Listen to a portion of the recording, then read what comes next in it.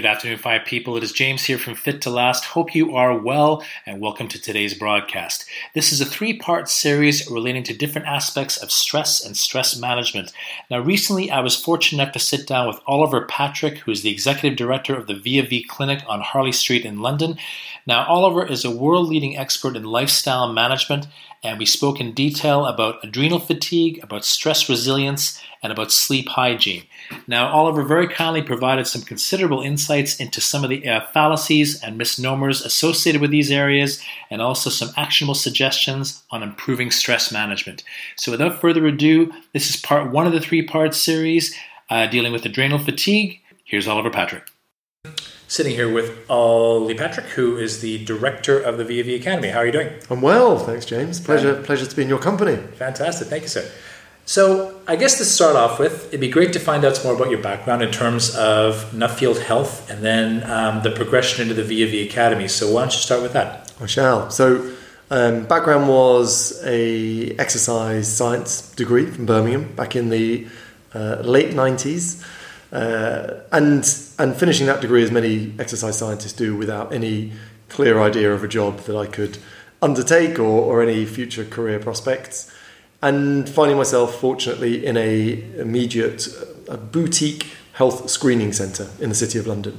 And there they used exercise physiologists to run stress electrocardiograms and provide fitness advice to people going through what was at the time a sort of fairly modern health screen, sort of £500 health assessment. A lot happened in my time there. First of all, identifying that the product itself wasn't particularly useful. We had well people going through a barrage of tests geared up for ill people. And so we were really looking at the wrong parameters to answer the questions people were wanting to have answered. So we were doing lots of tests for whether people had late stage organ failure or acute, sort of very close to heart attack, cardiovascular disease, or big, obvious dysfunction. Whereas most people didn't have that. They were the sort of corporate group, but they did have stubborn weight, lethargy, they had problems with their digestive system, they had aches and pains, kept pulling muscles, they didn't sleep well, and they went through this whole process, and we really weren't doing any tests that looked at those areas or giving any particular advice.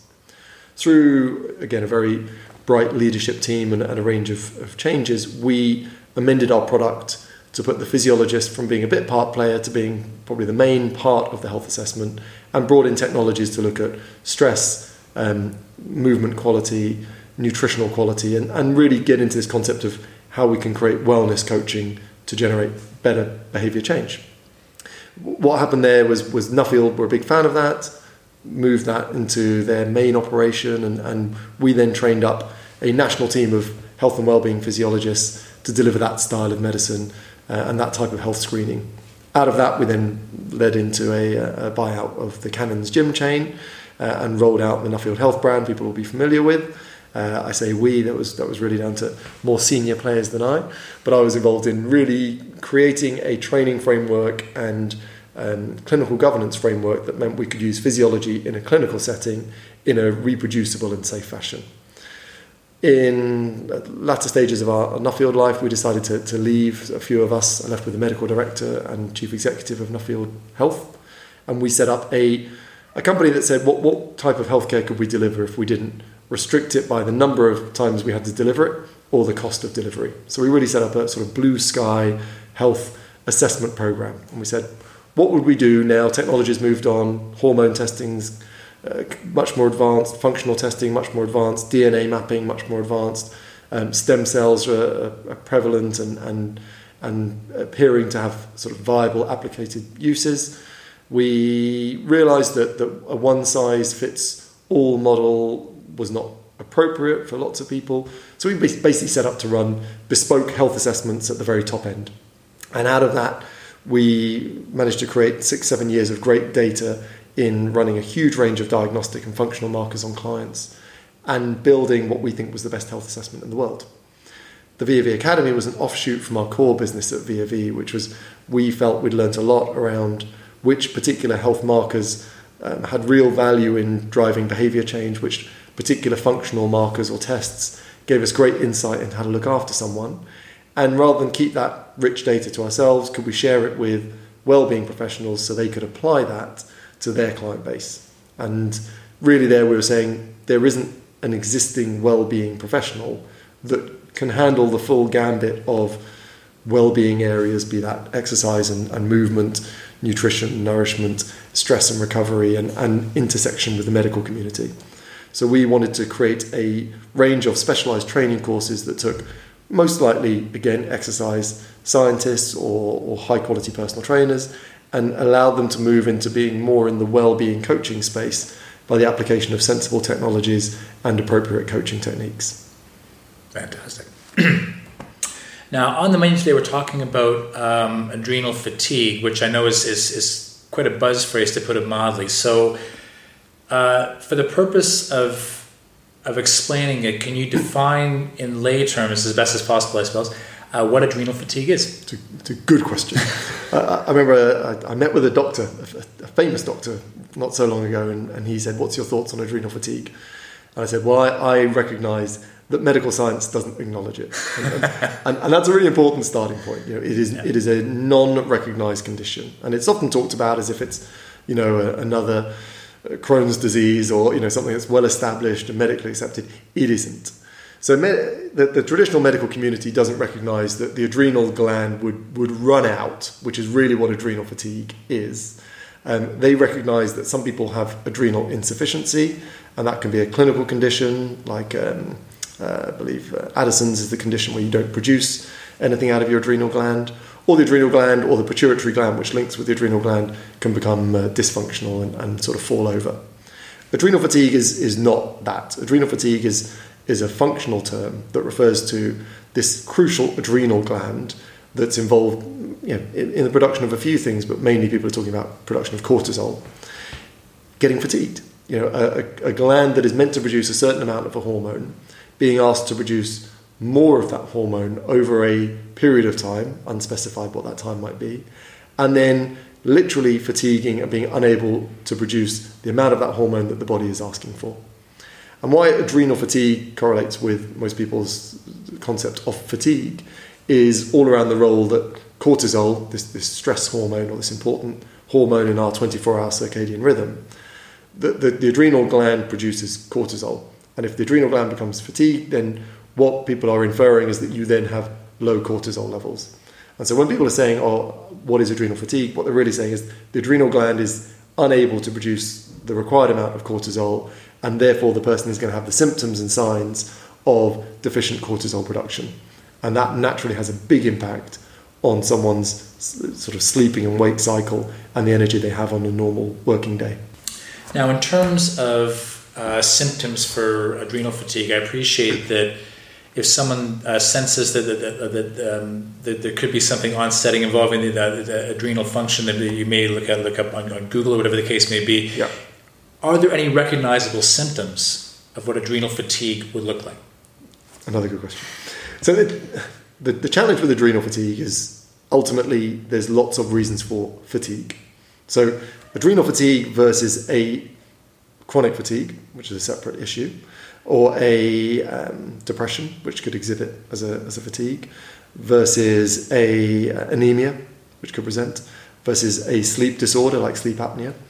There's lots of things that cause fatigue, and the big concern medicine has around adrenal fatigue is it being used to determine as a root cause of all fatigue rather than specific fatigue. So things that are fairly specific to this concept of the adrenal gland starting to prove insufficient are broadly around refreshment after sleep. So certainly after a period of prolonged sleep, which is similar to chronic fatigue in all fairness, that the person feels unrefreshed on waking. And that seems to be irrespective of the length of sleep that they've had. Something that's quite particular around adrenal fatigue is an increased craving for salt, due to the role the adrenal gland has in producing another hormone called aldosterone, which is really involved in regulating blood pressure. And that leads to a third issue with adrenal fatigue, which is often a challenge in people getting very dizzy or lightheaded when going from sitting to standing or lying to standing. So what we call orthostatic hypotension. So I stand up and get that sort of lightheadedness and dizziness, because the body normally, as I go from lying to standing, would increase its blood pressure to stop me draining all the blood out of my brain. But again, part of that mechanism is dysfunctional as the adrenal gland is less able to produce its wares. So, when you've got someone who is exhausted, feeling tired, is certainly not feeling refreshed after waking, craving for salty foods, facing challenges around dizziness and irregular blood pressure, which they haven't faced before, those are some warning signs that say, hey, what's going on with that adrenal gland? The concern always is people Googling adrenal fatigue and squeezing their symptoms into what is an adrenal fatigue pattern, whilst ignoring some of the red flags for other more likely causes of their fatigue. And because energy is such a summation of how the human body works, to say that one particular thing has dropped energy by 20, 30, 40% is very unlikely. And where we like to have this positioning of adrenal fatigue is when we're looking at adrenal fatigue, we've already excluded other more traditional allopathic medical reasons why that person might be tired. And that will extend not just into physiological energy, but also into emotional energy, into mental energy and deeper areas. But in our experience and my personal client experience, when we've excluded those traditional reasons for fatigue and we've tested the adrenal gland, there are almost countless numbers of times where we have found the adrenal gland insufficient to produce cortisol and the correction of that directly correlating with the person increasing their energy. So when I sit with a skeptical doctor, which I often do, rightly so, I can say, look, the medical science doesn't recognise adrenal fatigue, but our case studies and our experience has meant that we've dealt with countless people where adrenal insufficiency was undoubtedly correlated with the symptoms, and correction of that was undoubtedly correlated with improvement of those symptoms, above and beyond anything that could be explained by placebo. Okay, so in terms of I guess the takeaway from that is that when it comes to how to address the issue, you're looking for a holistic audit to sort of... You have to, and that's difficult because, in many cases people don't know where to look for that. But what you would certainly want is the traditional mechanisms of fatigue being excluded via traditional medical testing. So someone saying, I've got adrenal fatigue because I'm tired all the time and I've seen it on the internet, and therefore beginning that treatment protocol, to me, that falls into the category of a potential false negative. As in, they have determined the wrong reason for their condition and therefore are following the wrong treatment protocol at the expense of the right treatment protocol. And imagine something simple like an anemia, where that could have been corrected with iron or with basic supplementation, that person then is years away from discovering, because not only are they not following that pathway, they're following the wrong pathway for a long period of time. Okay. Now, you mentioned before about adrenal fatigue and depression. So, they present similarly, or? Yeah, depression has so many different iterations of course, how it presents, and there's a great danger that if you walk into a doctor's office with a listlessness, with a lack of energy, that will present as depressive. That person who can't find the enjoyment in anything, that person who hasn't got the drive to get up and go. And distinguishing between whether that's a deficiency of mental energy or whether that's a complete absence of physiological energy is a really difficult task. And the doctors, of course, have got a criteria which they can apply to that.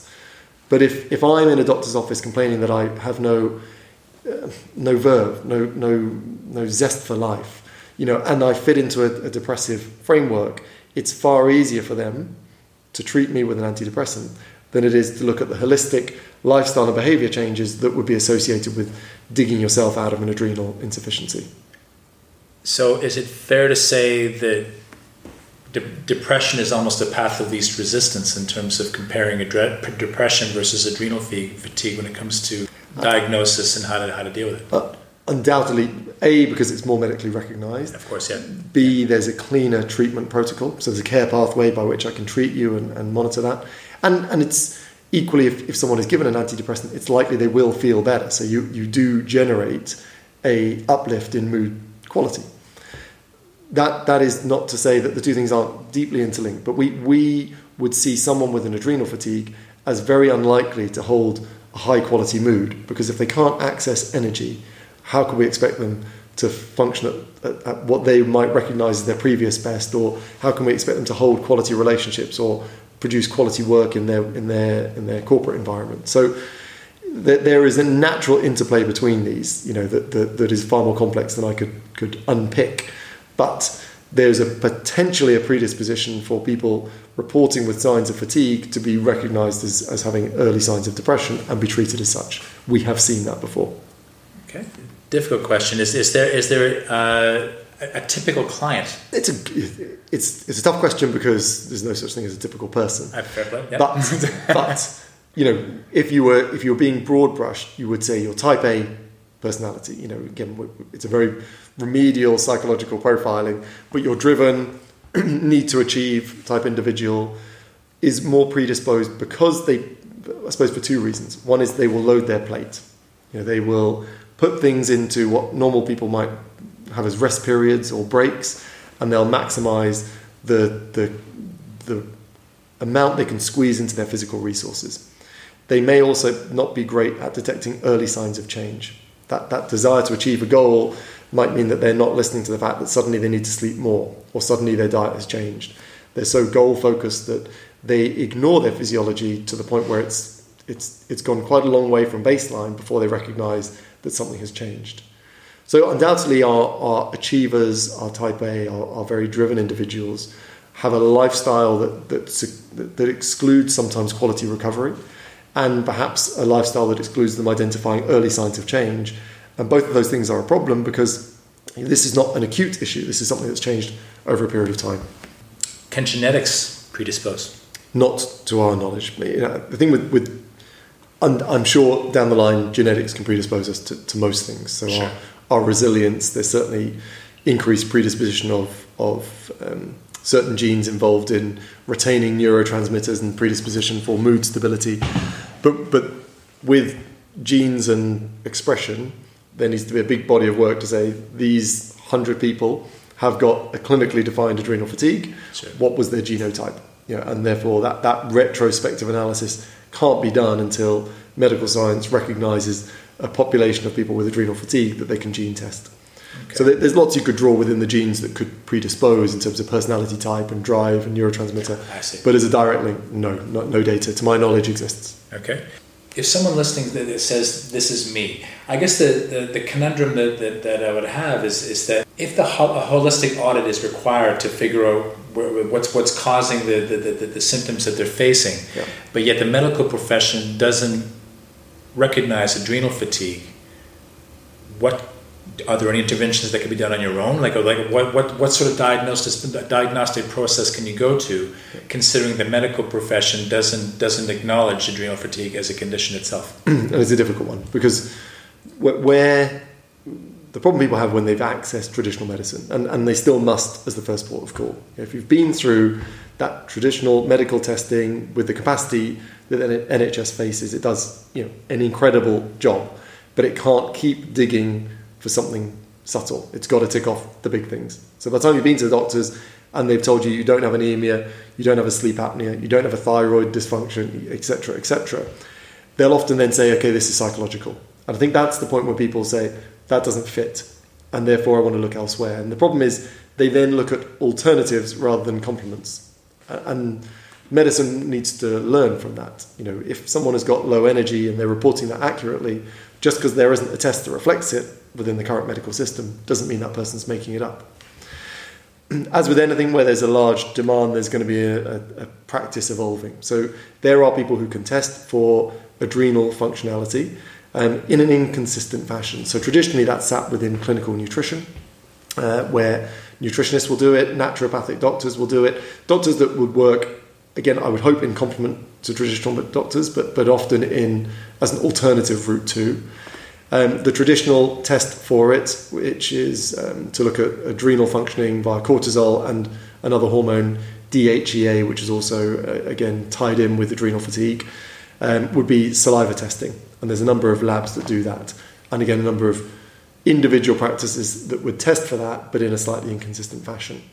One thing we did within the VV Academy was say, we strongly believe in the integration between traditional medicine, but also stretching to things that aren't yet understood, but certainly have value.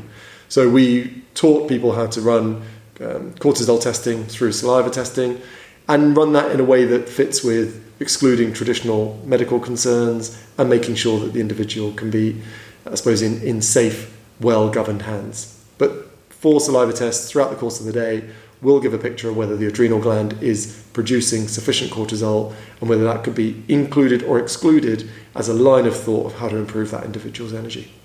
So in terms of, I guess, personalized interventions for someone who's, they recognize that their energy is low, yep, and they've had the different conditions that you've talked about ruled out by a physician, Are there any interventions that someone can take on their own, or is it a case that they should go once the diagnosis is taking place? You don't have the following things from your doctor.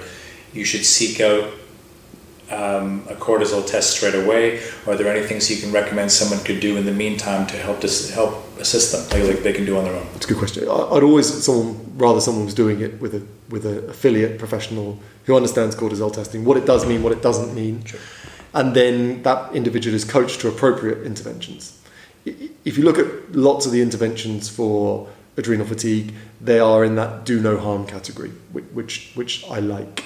Certainly, the ability to focus on sleep and quality sleep makes a big difference. Often, poor quality sleep is a contributing cause, and then poor quality sleep is unfortunately an effect of. But working on sleep hygiene, and I think we might talk about that a little later in this podcast, and getting restorative deep sleep throughout the course of a normal night would be something to absolutely focus on. From a nourishment point of view, why it's traditionally sat with clinical nutritionists rather than dietitians, but clinical nutritionists, is a focus on various micronutrients, B vitamins in particular, and magnesium, which have been deemed to play a role certainly in energy production, but also in supporting the adrenal gland. There will be thoughts on some adaptogenic herbs, which may be prescribed in certain situations by appropriate professionals. If you looked at logical things to do, it's good quality sleep. It's restoring a natural balance between stress and recovery, which is something we'll also talk about in a moment, and nourishment. You can get into micronutrient prescription, but if you're talking about a whole food diet rich in diversity of vegetables, rich in good sources of lean protein and nuts and seeds for your B vitamins, whole grain, as required against training load, you'll be getting a large number of those micronutrients in higher dosages if you're not eating that way already. But to be too prescriptive on the intervention is a danger because, for example, if that individual has got an adrenal fatigue, but they have a totally normal amount of B vitamins, then adding more B vitamins is not the solution. So you're always in that position. What caused it in the first place? Can I correct that? And which lifestyle behaviours, certainly sleep, certainly nourishment, and adding on top of that, blood sugar balance will be an absolutely huge focus of that eating program. And into that sort of recovery element, meditation would almost always be indicated. But selecting which one of those to do, or all of them, would want to be in the hands of a skilled professional. Hi guys, James here from Fit to Last. Thanks so much for joining us. If you have any questions regarding this podcast, please drop me an email to james@fittolast.co.uk, and I look forward to speaking with you soon. Thanks again. See you next time.